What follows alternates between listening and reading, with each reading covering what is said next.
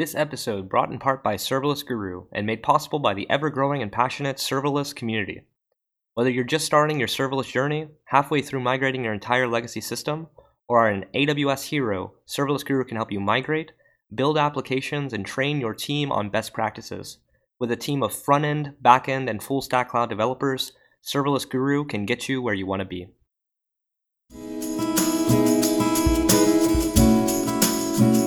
Welcome to the Talking Serverless podcast. I'm your host, Ryan Jones, joined today by Linda Nichols, a cloud-native technical specialist on the global Black Belt team at Microsoft. How are you doing today, Linda? I'm doing great. It's nice to meet you, Ryan. Yeah, it's great to meet you too. So I'm happy to have you on the podcast. I watched your talk on YouTube called A Serverless Love Story, and it was very fascinating seeing how you drew parallels between the different cloud providers. Yeah, I guess we'll get into that here in a bit, but just to kick off today's podcast, I wanted to start with your background and how you got started in tech and how did that begin and how has it kind of played out? Sure. So yeah, I started really, I guess, in tech in like 1999. So, I'm like on the older side of things, but it is interesting because I had a very like non-traditional background. I went to college for art. I kind of quit college halfway through because I was running out of money. And one of my friends from high school was putting together computers and I was helping him. Found out I was pretty good at it and that I was making some money. So I was like, well, I'm just going to like work on this computer thing for a while until I finish my degree. And yeah, I ended up just really liking it. And I started out in hardware and then started working on software. And I actually started out as a Microsoft Access developer.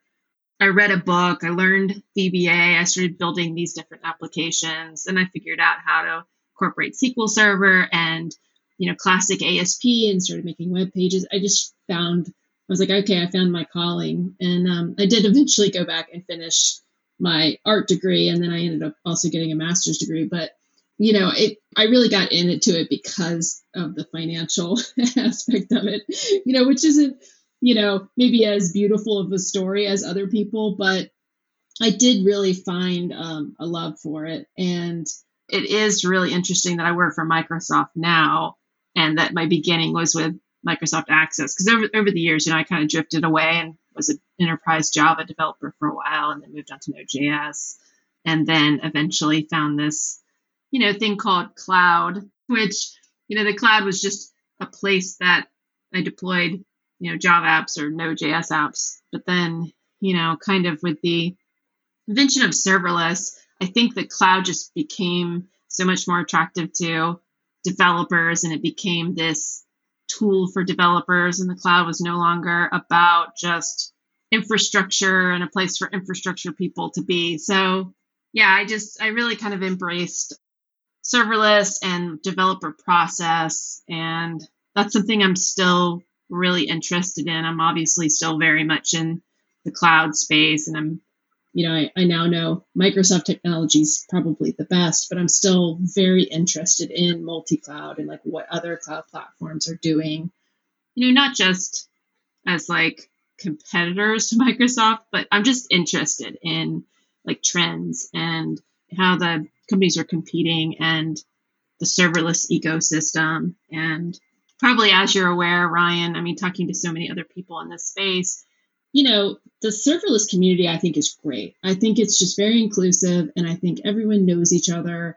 and people are generally friends. There are lots of people on, GCP or AWS serverless teams that I'm friends with and appreciate and like and respect.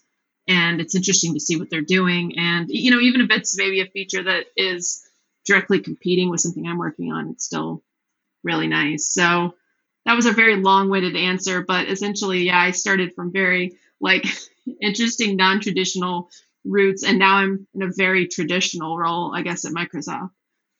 No, it's a really fascinating story.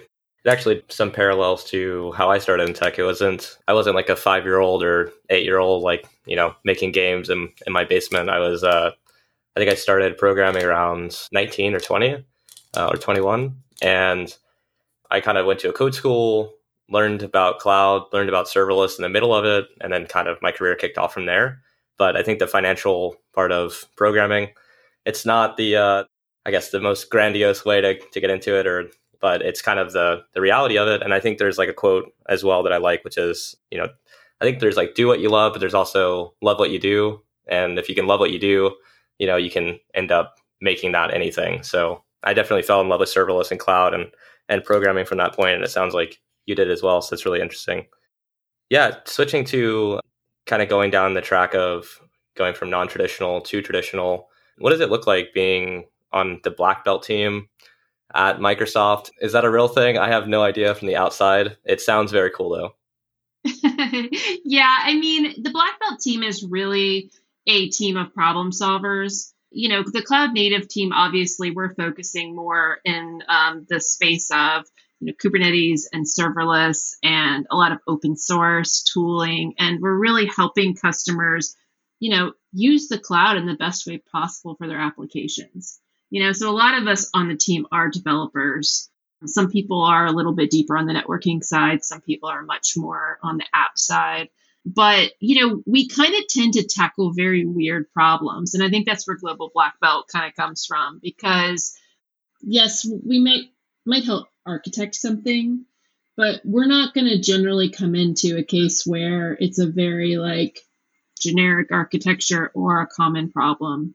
And for me, I think that it fits well with my background, because I've been in tech for a very long time, over 20 years now. And so I've seen so much weird stuff over the years. And I previously worked for a startup that was like an emerging technology startup, where it was our job to essentially be like CTOs for hire. We would go to companies, and a lot of times, we didn't know what we were going to run into at these various companies. We're just advising them anywhere. And as trends started to evolve, a lot of that advising started to become about cloud. But in the process of that, I encountered a lot of interesting companies and problems. And I worked with a lot of really cool people in a team environment. And so my experience kind of being that person that I just had to learn really random technologies or open source tools or things like that. That's really helped, I think, in my black belt role, because, yes, sometimes migrations can look very similar, or app modernizations can look very similar. There's always some weird aspect. And that's maybe where we come in. There were a lot of applications where I use tools let's say Twilio, or I use other deployment platforms. And then we have people coming from those areas or using those tools. And so they might call me in and say hey, I have a customer and they're using Twilio and they have this weird error or something. And so that might be what I do. Or, I might be part of a much bigger migration, and it's just, a customer needs support in some serverless area or some area of Kubernetes. And they're just kind of need that extra push along their journey. So yeah, it's really cool. I mean, I think Global Black Belt's a really cool name. They I got kind of lucky with that, but essentially, yeah, problem solvers. And all those sort of years working in startup land where it was very stressful and erratic, and all that is now led to this, I think.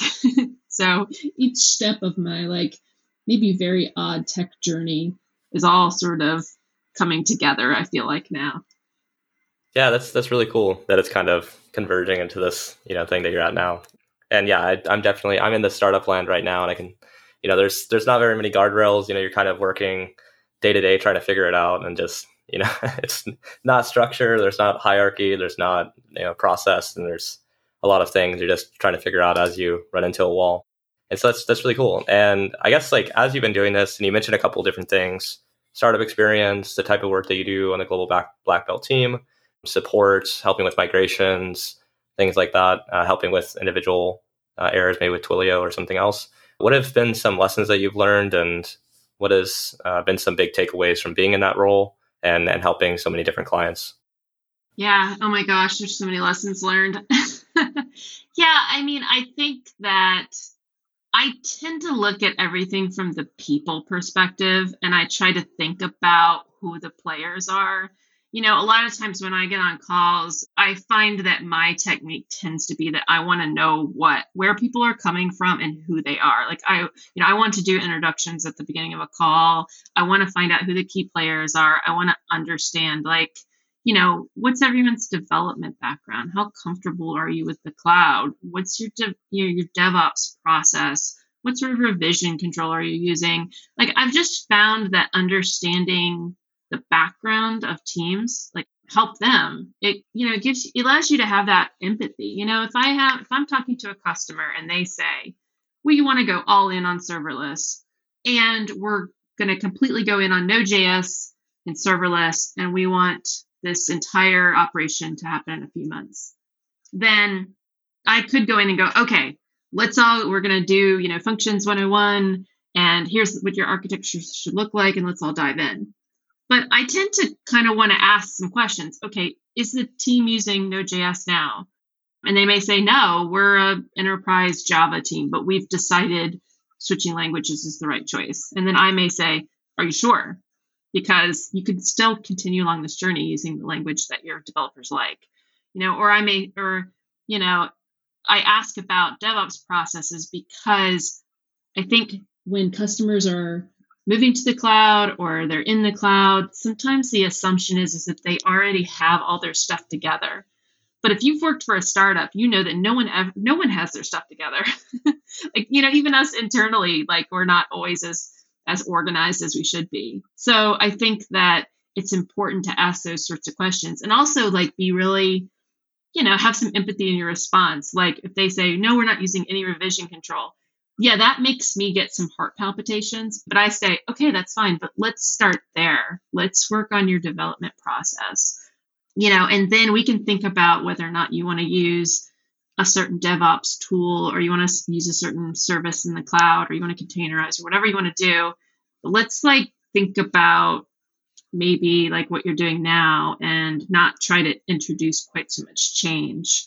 Because, like, going to the cloud is scary. And I've seen that before it was the cloud, it was always something else. Maybe it was people were using some, front end framework like Angular.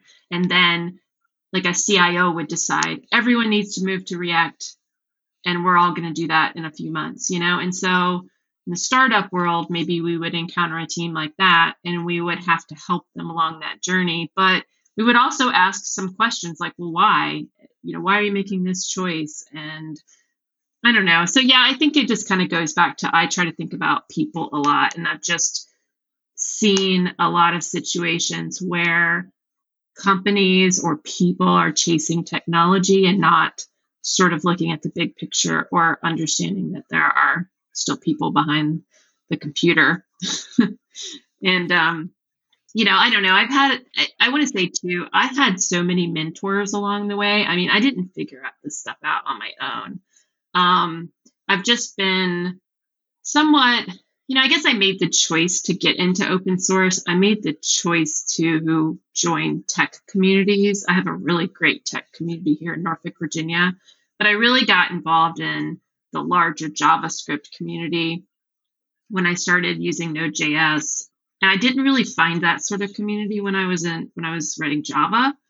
And I think that really helped me to learn a lot, to understand, like, what other people were doing and feeling. And, I had a lot of mentors that helped me kind of break out of my comfort zone and start speaking and start, writing blogs and, being the leader on certain technical discussions that I wouldn't have previously felt, comfortable in. And so, yeah, it's been like lots of wins and losses and, maybe frustrations and tears, but it's also been a lot of people helping me too over the years. And I think still, even at Microsoft, I still have a lot of, like, really good mentors and allies within the company that are continuing to help me, and even people that work at other cloud platforms that I talk to that I find helpful. So to wrap all that up, my take on it is that I try to stay as people focused as possible.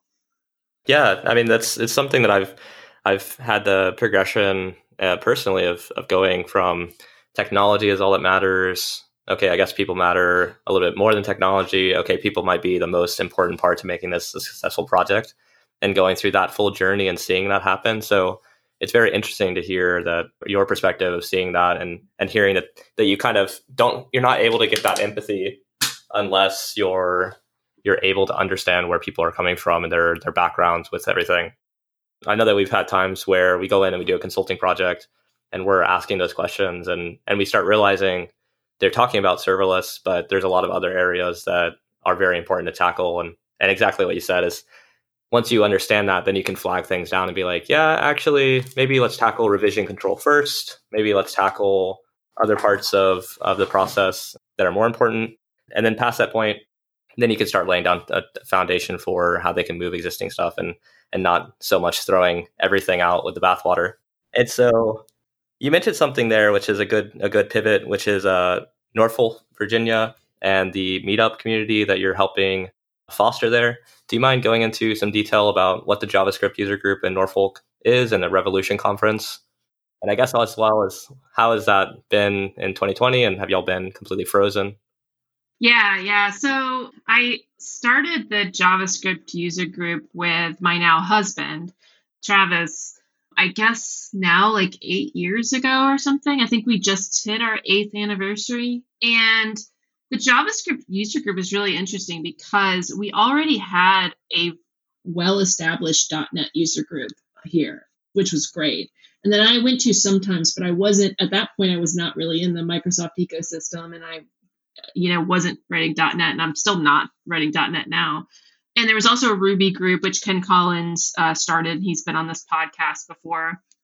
And there were a couple other sort of smaller groups. But the JavaScript group, I think, was really good because even people who were writing .NET or Ruby or doing other things were also going to the JavaScript group. And then, I think at some point we created a Slack organization locally. I wasn't the one who did that, but I kind of was sort of helping that along.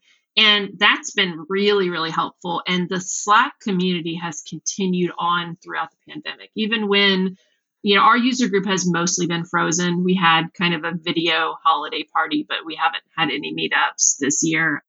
We haven't had a super big interest in doing virtual meetups. And so we're just kind of waiting it out, I think. And we've even discussed maybe trying to do some outdoor meetups or something in the spring or summer. But Kevin Griffin, who runs the .NET group, sort of established group, which I think is, something like 11, 12 years running now. Kevin and I became good friends in the community. And, he and I and a couple other people kind of just talked about how we needed a conference here locally. And so that's kind of how Revolution Conf started, with kind of several of us on the board representing various user groups.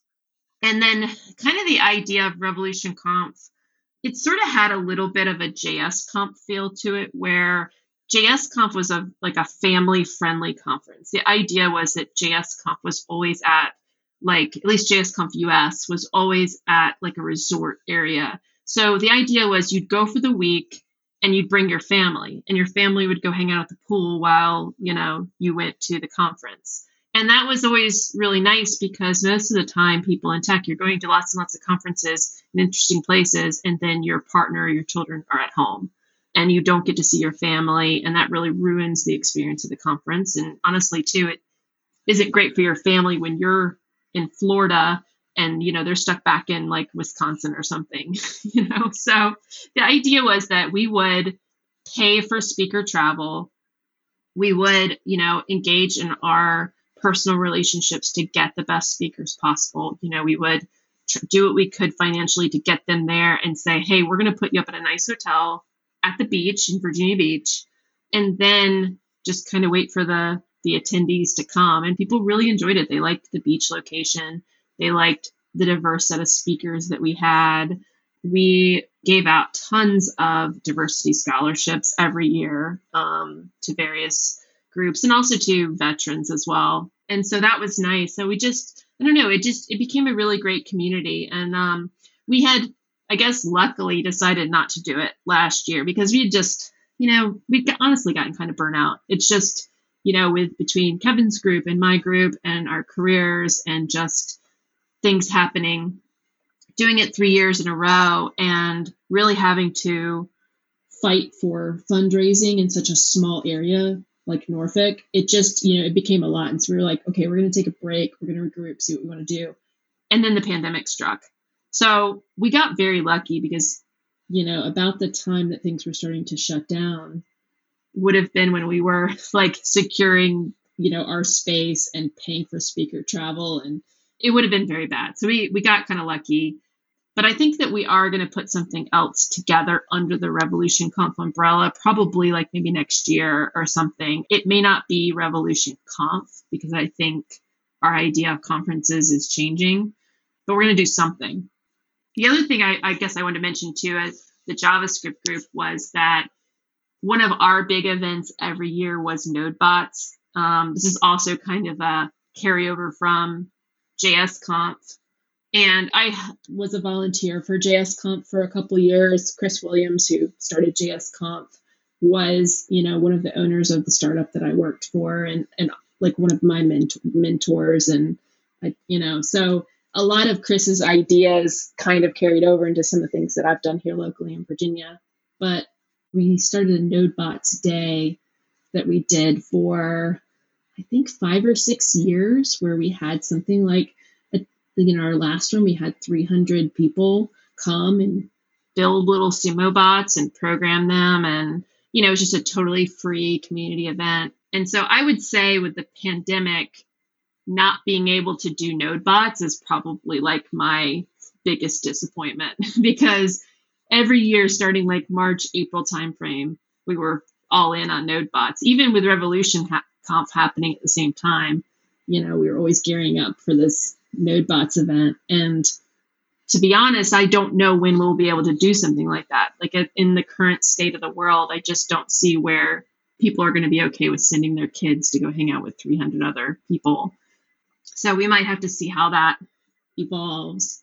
But Paul Chin Jr., who was also in this podcast, is like a huge part of NodeBots Day and has been the MC for several years. And I think, he credits some of his learning of JavaScript to like getting really excited about NodeBots and programming robots to JavaScript. So yeah, the community here is wonderful. It's small. It's like, Norfolk is just kind of a blip on the map and, a Navy town, but everyone is basically friends here and everyone chats with each other every day. And yeah, it's a good place to be, I think. That's awesome. Yeah. I mean, it's become even more clear how involved you are in the community and how many different things are running. Revolution Conf, NodeBots, JavaScript user group. And so I guess just, you mentioned something earlier as well about the serverless community being pretty close-knit. It's still a maturing community. It's probably not as mature as JavaScript or Node.js or something like that has a lot more of probably a user base and audience. Using your background and thinking about that, are we doing enough in the serverless community? Are there other ways that you think that it could be improved? What are your thoughts on that? Well, I think it's hard to say right now with the pandemic. It just makes things difficult because, Serverless Conf, I loved every year. I'd been going since Serverless Conf Austin. And, I have to give a shout out to A Cloud Guru because A Cloud Guru gave me a free ticket to Serverless Conf Austin. I wasn't going to be able to go because I was working for a startup that couldn't really, afford to just send me to Austin and buy the ticket. And I submitted a talk, and the talk wasn't quite interesting enough to be accepted, but it was interesting enough that they were like, do you want to come attend? And then I did end up speaking, for the next 3 years at Serverless Conf. But I think, though, having those big conferences in the serverless community really helped to bring people together and across cloud, too. That's how I met, all these various people who work for IBM and AWS and GCP was at these conferences. And I think, too, it helped foster more diversity in the community, too, because lots of people from various backgrounds would come to the conferences, meet people, get excited, and then maybe they would speak the following year. It's harder to foster that community on Twitter. There's just a lot of, negativity and a lot of there's a lot of like big voices that sort of drown out smaller voices in social media. And so I think it's difficult. I think Serverless Days has done a really good job kind of with having like Discord and having like a really diverse set of speakers and topics and cross cloud and like, lots of like use case scenarios and things like that. And there's some really good, kind of pillars in the community that are on the board of Serverless Days. So I think that is helpful. I want to keep supporting those conferences, but I think that it's just going to be hard for the community to grow and improve until we can like start seeing each other in person. And unfortunately, there's only so much you can do behind a computer. So we're, I don't want to say it's stalled because it's constantly growing and there's lots of great things happening. And the technology is evolving, which is allowing lots more people to get involved. I think that serverless is very accessible. I think it is harder for people to break into communities. Like, I don't want to pick on Kubernetes here, but Kubernetes is very complex. And I think it is a little bit overwhelming to people trying to get into that community. I think the CNCF is really fostering a lot of that kind of with some of those projects and some of the ambassadors. So that's good. But I still feel like serverless is much more accessible, that it's much easier to go find a tutorial how to use Azure Functions or AWS Lambda and just deploy something and get up and running. And there's also been a lot more movement, in both AWS and Azure. I'm not as familiar with GCP, but there's been a lot of movement more for front-end developers, to be able to create static web apps and like, Jamstack with a serverless backend API. There's been a much more push there to kind of foster more of that front-end developer community within serverless too. And I think that then makes it more accessible to more people. So I think that's very, very good. So yeah, I think it's kind of up to the individual, like large companies, I think, to help kind of, support the community, support diversity in the community, support, like pushing people to submit more content and conferences and things like that. But, I'm not like holding anyone accountable until we can actually see each other in person, because it's just everything. All community things are just like very difficult right now. No, totally. Yeah, it's a really good point. I know the reInvent 2020 virtual conference happened. I spoke to Yen on the last podcast about that, Yen Kui about that. And we kind of talked a little bit about how it's that, usually people go for the networking, they go to see people in person, the human to human interaction. And so when you take that away, it kind of just becomes like, watching like YouTube talks or something. And it kind of loses a little bit of that, thing. I know for me, I went to the last serverless conference. That was actually my first one that I went to. And, I got to meet the serverless framework people in person, Lamigo, Epsagon, got to see a whole bunch of talks. If you were there as well, we probably crossed each other in the... I'm sure we did. Yeah. So I got to see everyone and kind of get, more of like, oh, wow, all these people that are on Twitter are actually here, real human beings in person. So that was cool. Going back to one of your points, you said it was harder to break into something like Kubernetes. We actually just took on 3 interns at Serverless Guru recently. This is fresh as of like this week. And I'm starting to see some of that similarity with, although serverless is more accessible, there's still like a blocker in like, how do all these things work together coming from, it's like a 6-month code school. They learn how to build like JavaScript applications and a little bit of back end, a little bit of front end. But it means so many things now, right? Like that umbrella has gotten pretty big of what serverless encapsulates. And so I know that in the talk that you gave, you kind of talked a little bit about that. So for you, what does serverless mean to somebody? What does serverless mean in general? I think since the beginning of me doing talks, ever since, even like my Taylor Swift talk from forever ago, I've been kind of still pushing that serverless is event driven. And so for me, when I'm talking about event driven architectures, I tend to consider those to be serverless. But there are a lot of people that still consider serverless to be as fully managed as possible.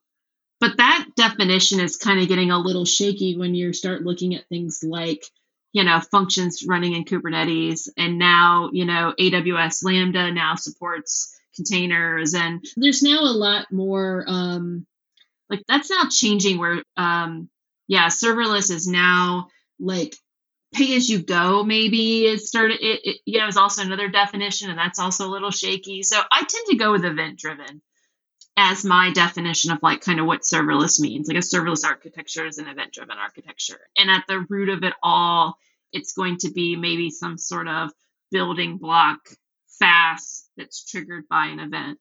And then maybe some of the other characteristics is that, you don't pay for something sitting in a VM, or, it is going to tend to be much more managed, and you are going to maybe, get some variety of lock-in, but, I think when I first started talking about serverless, it was very like fast centric.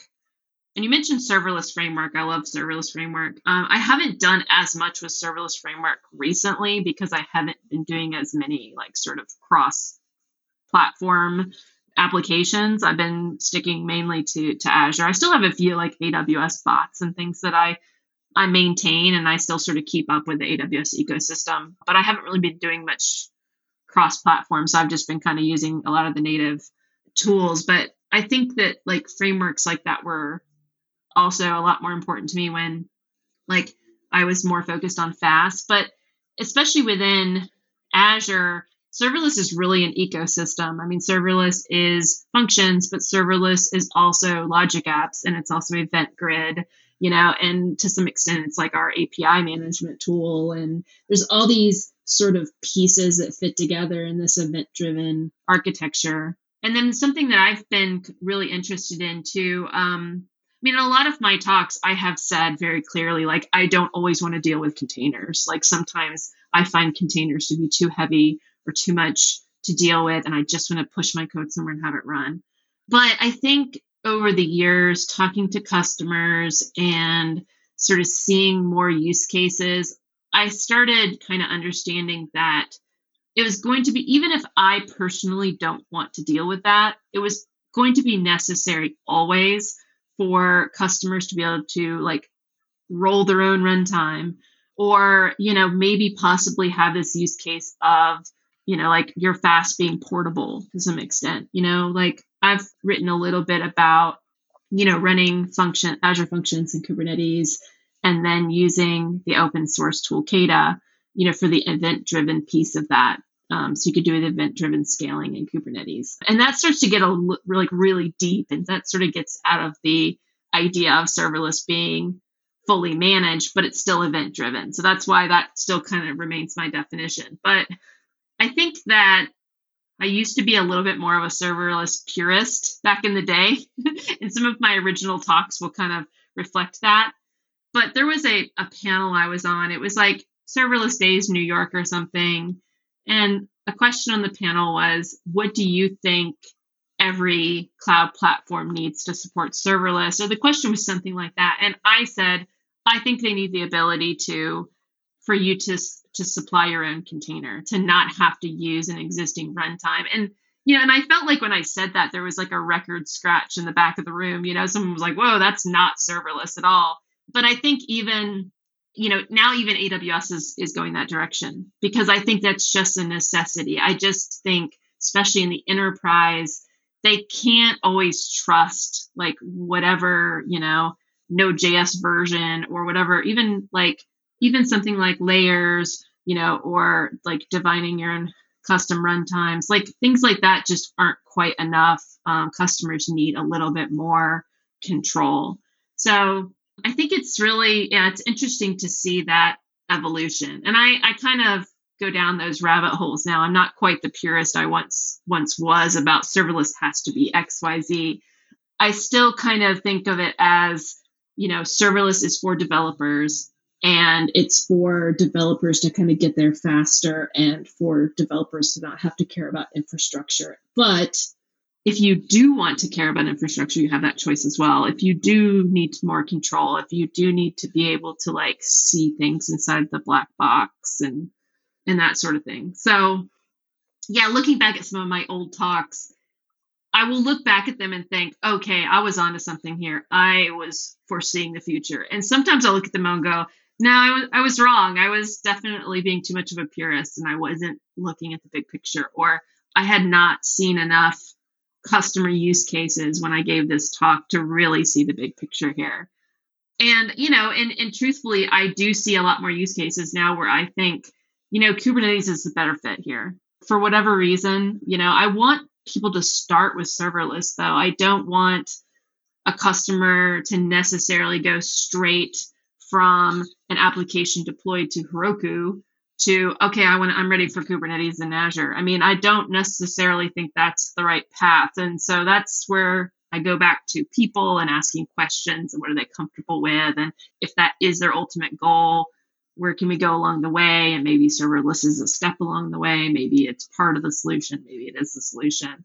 So yeah, I don't know. I've gone from just being very like rigid to now just being, I guess, much more understanding of use cases and appreciative that the technology can support so many different things that people want to do. I don't think that it's going anywhere. I think the future is probably that something like Kubernetes is going to be in the background running, and that things are just going to continue to get more and more abstracted and have that serverless feel kind of on the front end. So yeah, we'll see. I mean, 2 years from now, I'll listen to this podcast and go, oh, I don't even know what I was talking about because I was wrong about that too.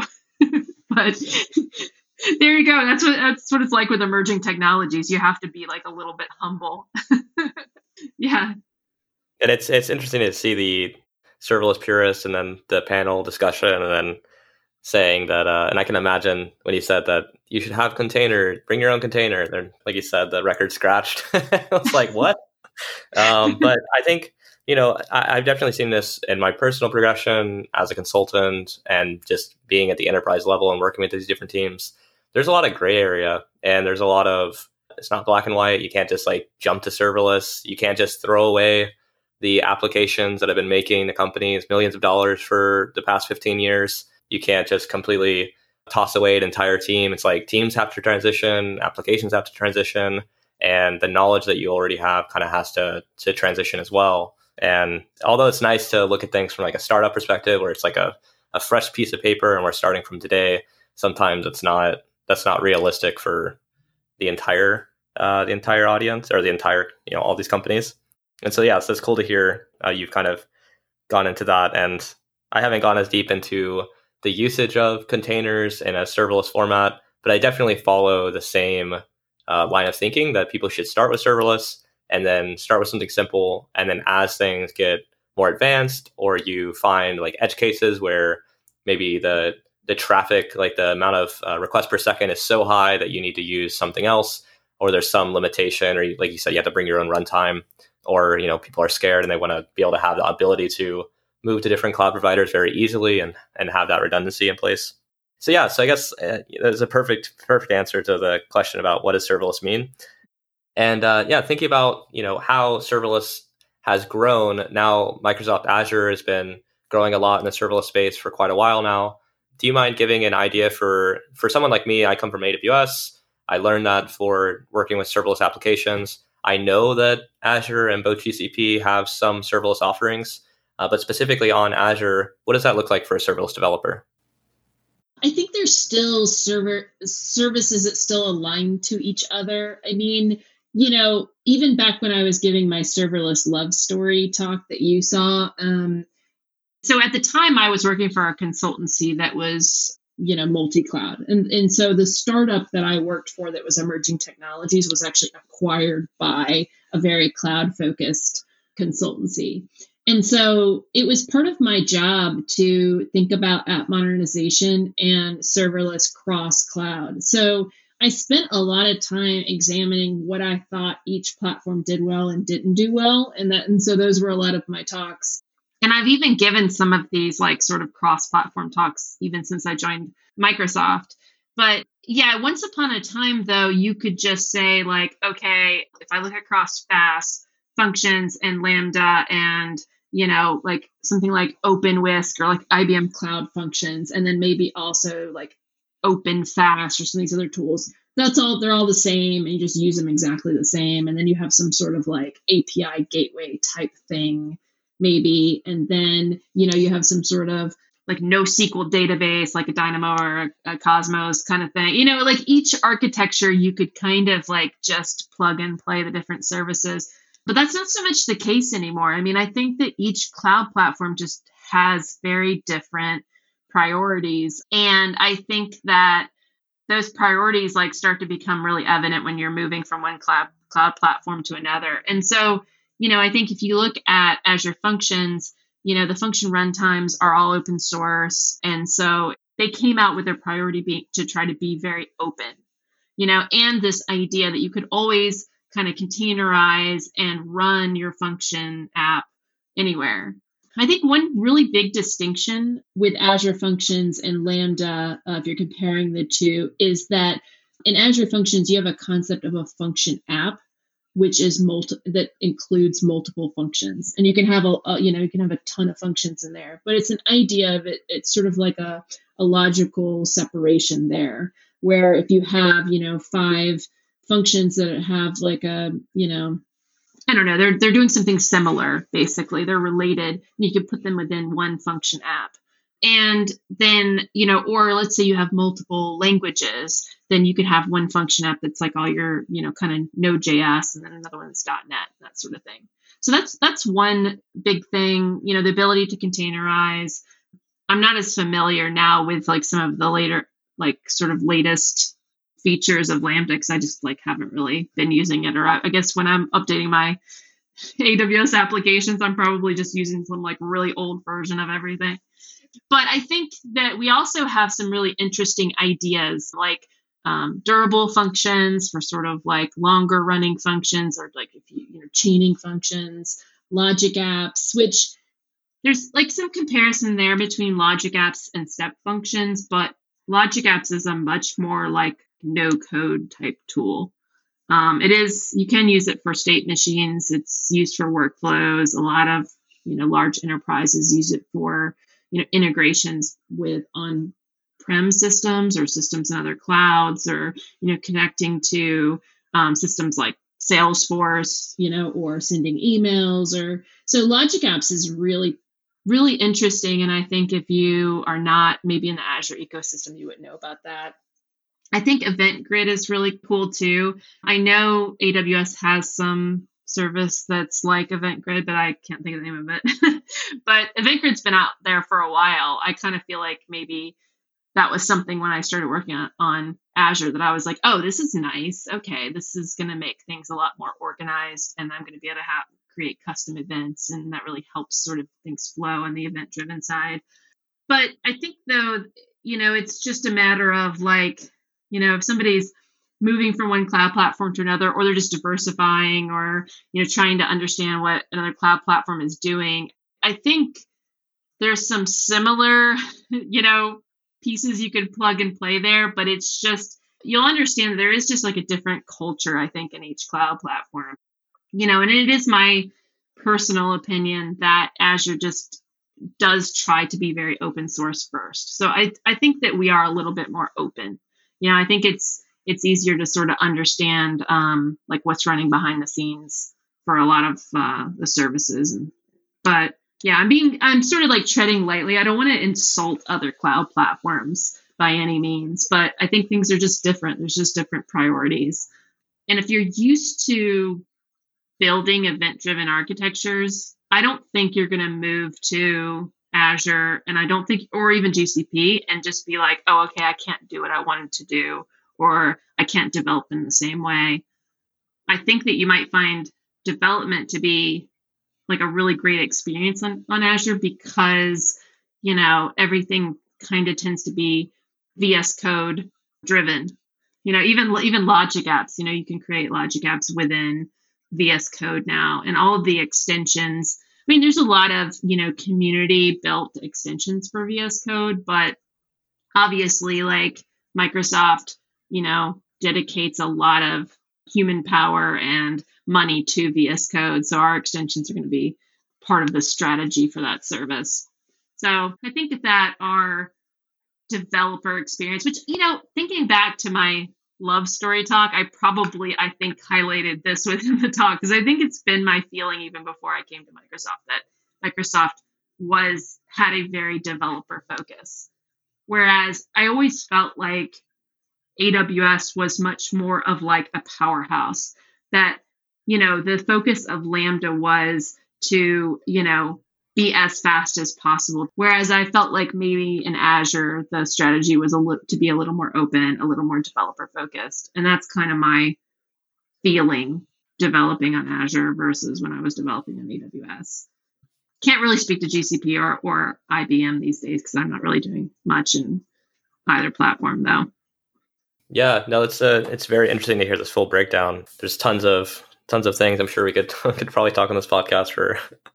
Yeah, I mean, it's always easier if you just kind of ping me on Discord or something, and you're like, "Hey, I'm moving my Lambda to a function, and why is this like this?" And then I could answer that really easily. It's hard for me from like an umbrella point of view to say these are the differences. The main thing is the function app of multiple functions is always maybe a little bit confusing to people when they first, try to understand like how functions work and how they scale, and then of course looking at the larger ecosystem. Yeah, the function app part, I feel like I have nightmares about how the names are and the vocabulary of like we have serverless, we have like apps, we have services, we have microservices, and everyone has a different definition about how that looks and how they're constructed and how they're organized. And it feels like there's sometimes you're just trying to fit things into an existing word just so that it's like, it makes sense. And it's hard to think about what a new word might look like. And you don't want to jump in and introduce something completely new just to make something new. So it's like, yeah, vocabulary. But I had a question that it kind of popped up based on hearing the breakdown of Azure. I think Logic Apps, first off, if I just highlight that one, I think that's a very interesting one that definitely I personally want to look into more. But the question would be, thinking 10, 15 years into the future, what does it look like? What does the landscape look like in terms of, I'm thinking more on the dark side of maybe some products won't be continued into the future. Maybe some like teams 10 years from now are going to have to pick up the legacy serverless applications that we're building today. And what cloud provider do you think may stand the test of time? And what do you think are the core components to long-lasting stuff? Is it open source? Is it closed? Is it having a container being able to be swapped in? Is it active support for the feature? What does that look like to you? Yeah, I think I'm obligated by my employer to say that Microsoft will, stand out as the greatest cloud platform ever 15 years from now. Totally. Yeah, but no, I think the way things work now, where you have kind of the three big monsters, really, and each cloud platform is sort of fighting against each other. And, and then you have customers who are just determined that there's this lock-in of a cloud provider. And so most companies are really diversifying. Most companies are not all in on one provider. So I think that all three cloud platforms, the big ones, are going to exist. Plus, I think there are going to be new ones. I think that even companies like Salesforce and Oracle are going to start coming out with their own sort of varieties of competition. I think you got like Alibaba. I think that there's going to be more cloud platforms. I think the current three big ones are going to continue to dominate. I think GCP will get more traction. They'll be a harder competitor. In the serverless space, I think Lambda has always been ahead because they were first, and I think that AWS internally, they dedicate so much to Lambda because it really is kind of a gateway drug. I think they dedicate enough resources to it also that it's always just going to be a really like first class service.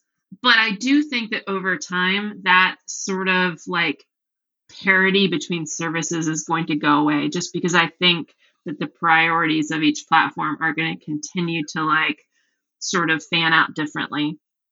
And so I think that, Microsoft and Google are very invested in Kubernetes, and they will continue to be. And so I think that will cause a little bit of a difference between in the paths where AWS goes versus GCP and Azure.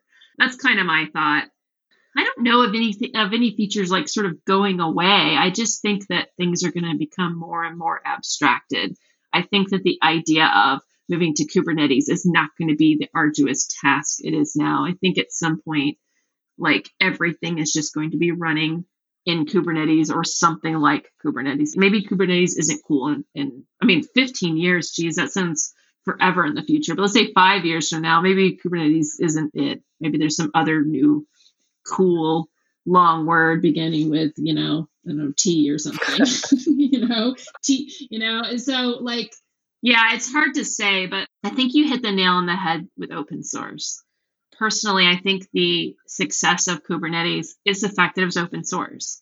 I think that contributed a lot to it. I think that companies and developers are going to be less and less okay with things being a complete black box. I think they're going to want to peek under the covers to some extent. But then conversely, things are going to become more and more abstracted where you don't have to if you don't want to. Yeah, but I think maybe 5 years from now, though, we won't it won't be quite so building an architecture on AWS may be very, very different than building one on Azure 5 years from now. I don't know. Just the priorities just seem to still be somewhat different, even though you have the same customer building the same version of an application maybe on 3 different cloud platforms. But yeah, this is just me, saying lots of words that, like I said, I may look back on and go, oh, you were completely wrong. Or Linda, you were a genius in 2021. Nice. Yeah, no, it's cool to hear the even just to mentally imagine the different pathways opening up for the different cloud providers based on culture, seeing how those things develop, and then thinking about long term, what changes and what new 16 letter T word will pop up to help manage things. And it's interesting to hear one of the questions that I had written down was what makes the ideal state of an architecture. And I know that you mentioned that things are going to continuously be abstracted away. Maybe Kubernetes will be under the hood. With the conversations happening around no code, less code, and also ideal architecture into the future with continuation of abstractions, what will that look like in a couple of years from now, or even this year? What do you think where are we headed? Yeah, I think kind of what you're touching on there too, mentioning the low code, no code, there is this idea of citizen developers, and Microsoft is really all in on that with Logic Apps, but also our Power Platform, which is a low code, no code workflows and chatbots and AI and applications. And I think we're seeing a lot of people who are not your traditional developers, or maybe people who never want to write code, maybe they're business people, becoming citizen developers, within their company saying, okay, well, I know I have all this data in SharePoint, or I have a bunch of data in Excel spreadsheets, or even, I have data in a large database, or I have data in Azure, and I want to just create reports, or I want to create really simple user applications and things like that. That whole idea is really gaining a lot of traction. It's causing some people who never knew that they wanted to develop to, honestly, it kind of harkens back to my beginnings with Microsoft Access. I wasn't a developer at the time. I had barely taken a C class in college. I never thought I was going to be a developer, but it was just very easy to kind of drag and drop fields and connect them, to database tables and to learn database design and that sort of thing. And then I created tons and tons and tons of internal applications for this government entity that I worked for. And some of those applications stayed around forever, over a decade. And at the time, I was known as Shadow IT. The real IT people, the real developers were saying, well, it's going to take me 6 months to write this application for you. So wait in line. And then they would come to me and say hey, can you make something in Access so I can keep track of whatever, or, can you connect this Access application to SQL Server or Oracle database even and show that data in a form? And then I could do that, and I would do it over a weekend or something and give them access to it. And so now Shadow IT is being brought out into the light, and this idea of citizen developers. And some citizen developers are saying, oh, okay, hey, I really enjoyed this drag and drop kind of no code environment. I want to dig deeper and become a coder. Some people say, no, I'm still a business person, or, but I liked the idea that even I could create a website to show data that I needed to show, this small subset maybe of a gigantic data system. So I think that is this whole other area of cloud that is starting to emerge. And so I think that there's going to be some more support on that front too. And I think that Microsoft is already kind of there, and I'm not sure about the other cloud platforms in this particular scenario, but Microsoft is already very much supporting this and saying, okay, we're not only going to introduce non-traditional developers to something like Power Platform or Logic Apps, but we're also going to now show them how to connect that to Azure or connect it to Office 365 and pull data. So then this becomes sort of this other evolving thing within Azure, because we're thinking about how to support developers and support applications, but also how are we going to support data and APIs and connections for the citizen developers too. So yeah, it's still very much a developer focus. It's still very much this focus of being very open, but now we're also supporting I don't want to say non-developers, but these citizen developers, the shadow IT people, the people who are tinkering and want to get things done quickly. So yeah, I may have just gone off on a gigantic tangent there, but I've gotten very excited. I get very excited about it because I did come from a non-traditional background, and I've seen some really smart people create really cool things in Power Apps, and then connecting to, our services within Azure, like API management. Coming from AWS, API management is kind of like API Gateway plus. It's closer to something like Apigee, but it's a fully managed API service. But there's now some direct connections between that and Power Platform. So, if you create a bunch of APIs in Azure, then that allows kind of your citizen developers to very easily access that data and then create their own applications. So I think that there will be a certain amount of evolution of services to support that in the future, at least definitely in Azure. Yeah, no, it's really interesting. I've never heard citizen developers before, but I think it's a perfect word to describe, I think about my dad, just he's got to give presentations. He's like a sales guy, and he's got to pitch a client on, their services. And then he has to try to create presentations and try to wow them and connect data together to make those calculations and all that stuff. And I know there's probably times where he's sitting there going I just want to make it work, but he has to have somebody else do it because the barrier is too big. So I like the idea that in the future, people like my dad could just have the idea about what they want to see, plug some stuff together, not actively writing code, and then make things work and then play around with it and then feed that back to the non-shadow IT team to then actually build something out more formal off that idea. It's definitely a very empowering thought. So, if you're somebody like you're Jeff Bezos or you're, Satya, and you're thinking about growth, if you're looking at 15 years from now, then growth has to be exponential, 15 years from now. So at some point, I remember not too long ago, maybe 5 years or so ago, there started to be this kind of discussion happening where people were saying, we're going to run out of developers. If you look at how many people are graduating from CS programs, how many people are graduating from boot camps, even non-traditional people that are in technical fields that could be developers, there's not enough for the jobs that we're going to need when we consider how much the cloud's going to grow, that companies are going to go into the cloud, that everything's going to become online. And we've definitely seen that during the pandemic for sure. Companies that did not think they were going virtual suddenly had to be virtual very quickly. And so there started to be this idea of okay, we need to start really focusing on STEM and training kids, because we need to get those kids out quickly. As soon as those kids are old enough to work, we've got to get them coding to fill this gap. Well, I think at some point, someone got the kind of light bulb, oh, wait, no, we'll just take the adults and other, kind of industries that are smart and interested and capable, and we'll give them the tools. We still need these kids to fill these slots, but also there's just tons of people out there who need jobs.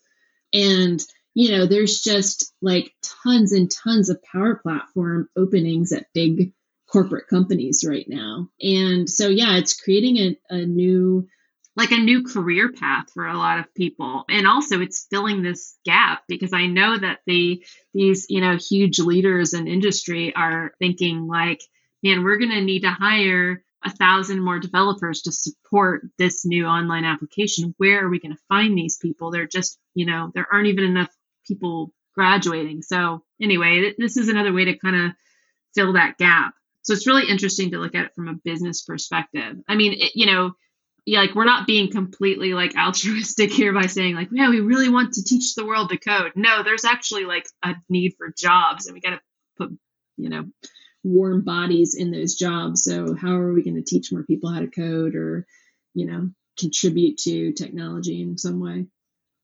Yeah, absolutely. Yeah, I've heard I just picked up the book. I think Alex DeBry recommended it on Twitter. It was Ask Your Developer by Jeff Lawson, the CEO of Twilio. And it talks about how developers are creatives. And when you have something in your organization, and I think part of the creativity, I think part of it stems from the ability that we can actually create stuff, and we know the process of creating things.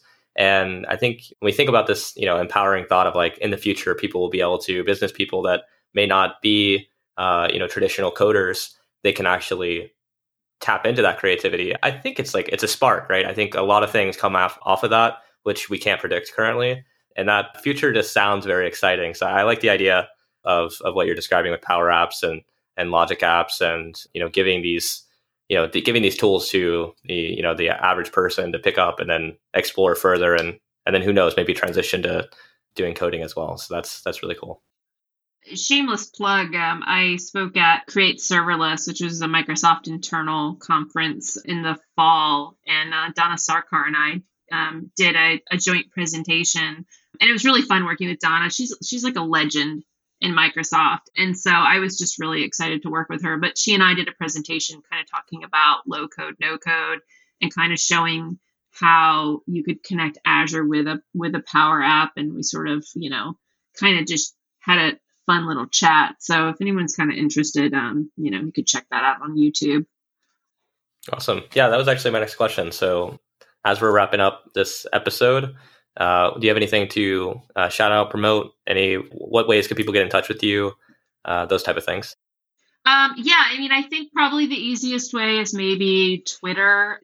You can find me on Twitter at Lynnaloo, LYNNALOO. And I'm pretty much the same handle everywhere. I think I'm not on Snapchat, but I'm on all kinds of various, Discords and Slacks as well. But also, people can connect with me on LinkedIn too. I'm starting to become a little choosier about, accepting people on LinkedIn, because it's just a ton of noise. But, send me a LinkedIn message and I'll read it. And then on my LinkedIn profile too, I try to link a lot of my talks, and blogs and things on there. I'm not a huge blogger, but I have been blogging on Dev.to a little bit this year. I'm trying to, branch out like everyone is during the pandemic, and trying to find other ways to kind of contribute to the community without physically being somewhere. Yeah, and email too as well. But I think Twitter is probably the place that I actually check my notifications more often. Awesome. Well, definitely check out all these different channels and forms of getting in contact with Linda. And Linda, thanks again for joining me for an episode. Yeah, absolutely. It was great meeting you, and I had a great time. I feel like I'm out of breath because I was very excited. Had so much to say. Yeah. No, it was totally good hearing just all the rabbit holes. So thanks again. And to those listening, this has been the Talking Serverless podcast with Ryan Jones. If you like our show and want to learn more, check out talkingserverless.io. And please leave us a review on iTunes, Spotify, or Google Podcasts if you found this content valuable. And of course, join us next time as we sit down with another fantastic guest.